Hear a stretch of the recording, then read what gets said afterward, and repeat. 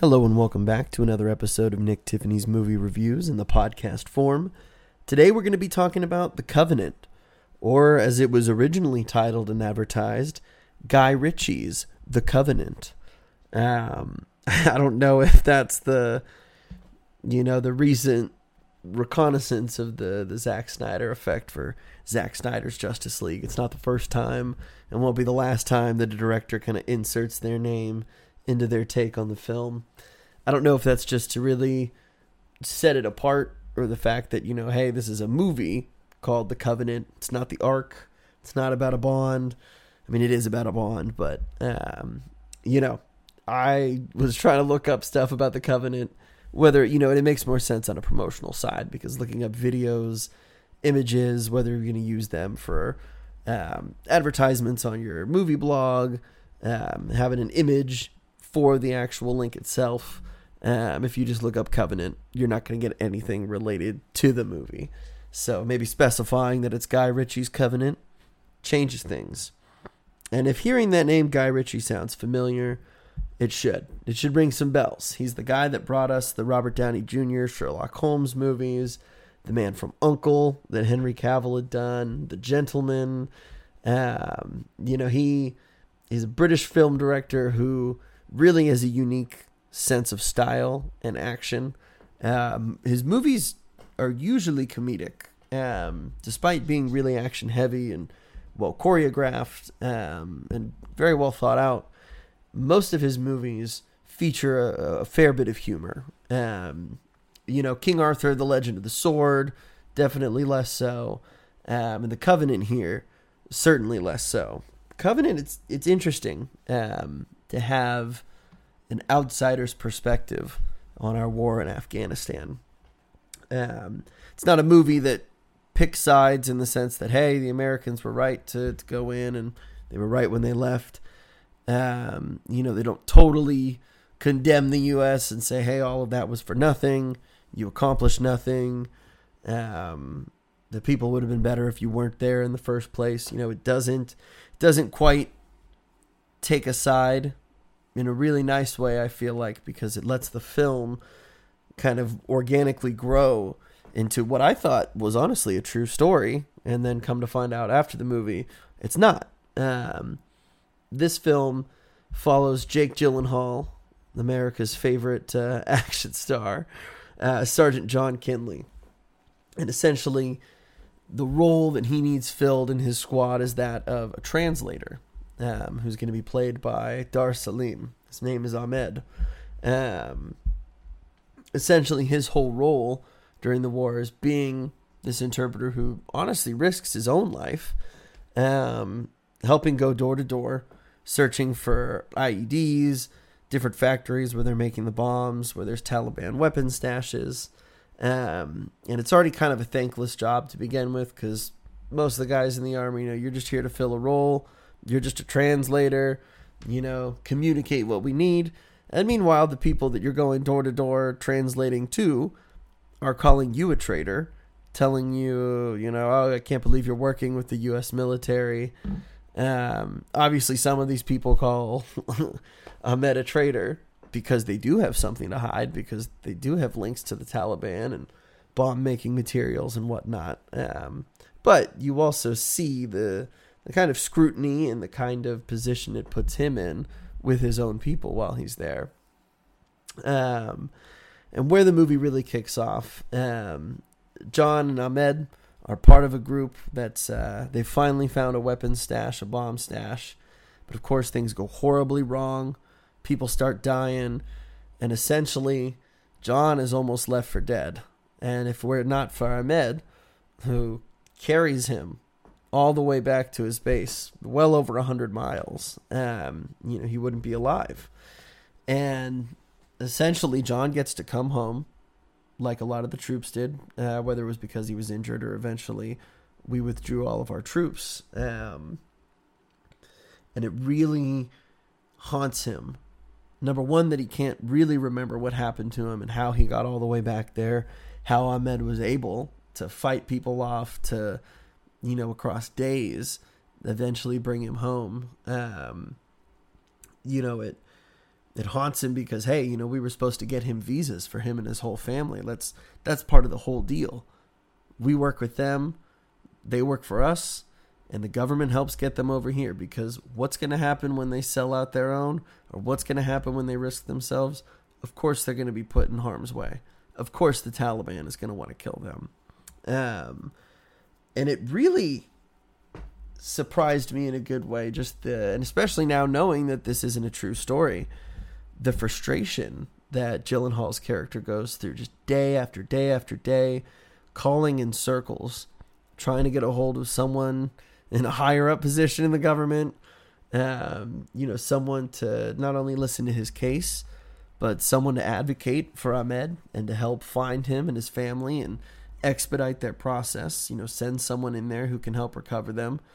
And, essentially being told, hey, tough luck, but we can't find him. He's probably gone undercover because now he's one of the most wanted men over there. So there's nothing that we can do. He chose to risk his and his family's life to translate for us. That's kind of the gist of what you're feeling.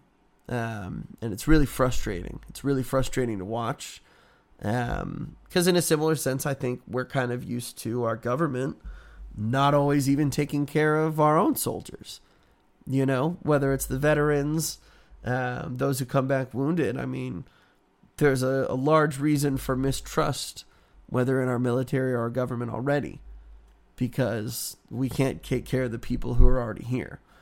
And then on top of that, you throw in the fact that we would have never done what we could have over there without these translators. And to watch Gyllenhaal's character really, he really gets into a bad place at one point.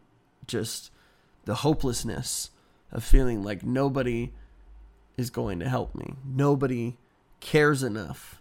It's not a big enough deal for the government, for the military. It doesn't affect us to a big enough degree to do anything about it. And so in the story, it really is up to John to try to go back and get Ahmed and his family and bring them home. And, I think most of the emotional beats of this film really work well. There's the classic, military jargon. Every guy's got some ridiculous nickname that's adolescent and immature, but, you kind of come to expect that from some military movies. There's not as much of the oorah, but they're always making jokes, and you got to keep calling each other by your nicknames and whatnot. And Jake Gyllenhaal, I think, in this film, until you get into the latter half where he does more emotional work than physical or rough and gruff army man, he's not someone who immediately leaps out at me and it's like, yeah, he's the guy in charge. He's the man. He'll definitely bust your balls, and he'll definitely scare you when he needs to. But I don't know. There were more than a few times where I was like, all right, I don't know if he's phoning it in or if it's just not totally within his wheelhouse. I know he can play action. But, maybe just not the sergeant. Maybe he's better as one of the gunmen on the side, or, as weapons specialists or detonations master. But Dar Salim, who plays Ahmed in the film, is terrific. I don't know if I've seen him, looking through his credits. I don't believe I have seen him in anything before this. He's in a series called Darkland, which is kind of touted as his most, I'd say, widespread film. He was in Game of Thrones as Quotho for about 6 episodes. In the movie The Devil's Double, which I'd totally forgotten it even existed, which starred Dominic Cooper way back in the day, kind of when he was kind of having his moment. But Dar Salim is fantastic.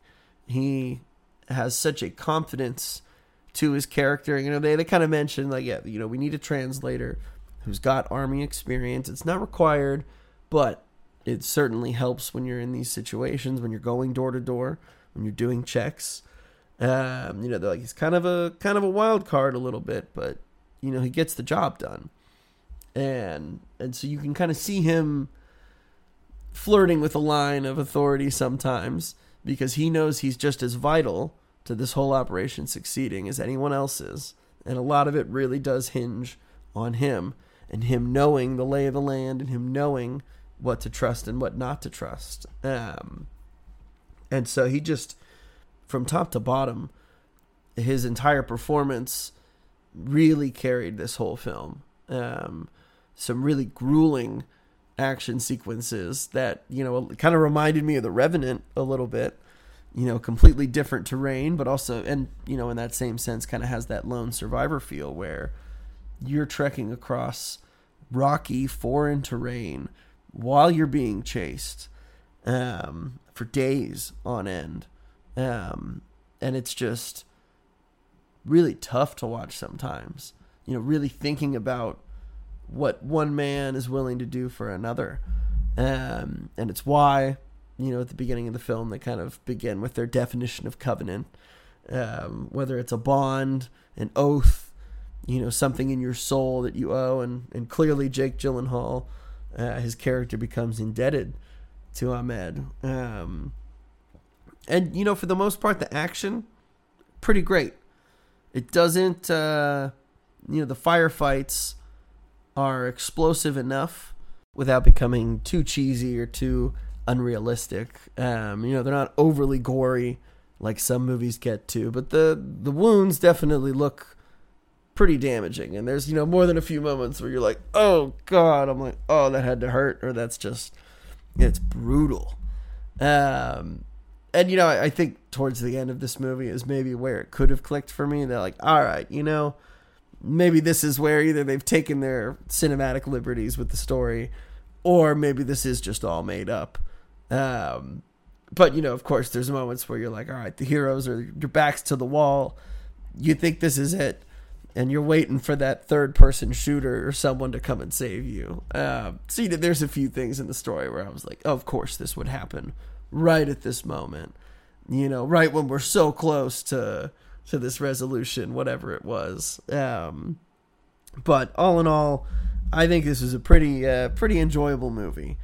Doesn't quite do anything brand new for the war and action genre, but I really do like the conversation around, the importance of these translators and the importance of what our promises are supposed to mean, and understanding that, these aren't people that you can just toss aside and treat as if their life is less important than ours. Because if you really are over there to help, and you are over there to do a job, then you need to help them. And so I'm curious to kind of see the conversation that this film carries across different markets. Like, I've already seen some people bitching and moaning because they're like, oh, what's a British guy doing making a movie about Americans and whatnot. But I've always thought that, obviously most people, I think it's nice to see what someone else's take is on a story, especially when you're removed from some of your allegiances or just, whatever you grew up with. So having a Brit make this film really added some new layers to whether it's just the characters and the relationships that they have, or the ones that we focus on rather than what most military films choose to do. And so, yeah, Guy Ritchie, he's been a little hit or miss recently, but I would definitely say this is a bigger hit than it is a miss. And once this comes on streaming, I'm sure this will be an even greater hit. So tune in next time, because I'm sure we'll be leaving the action category for a little Judy Blume. So tune in next for that.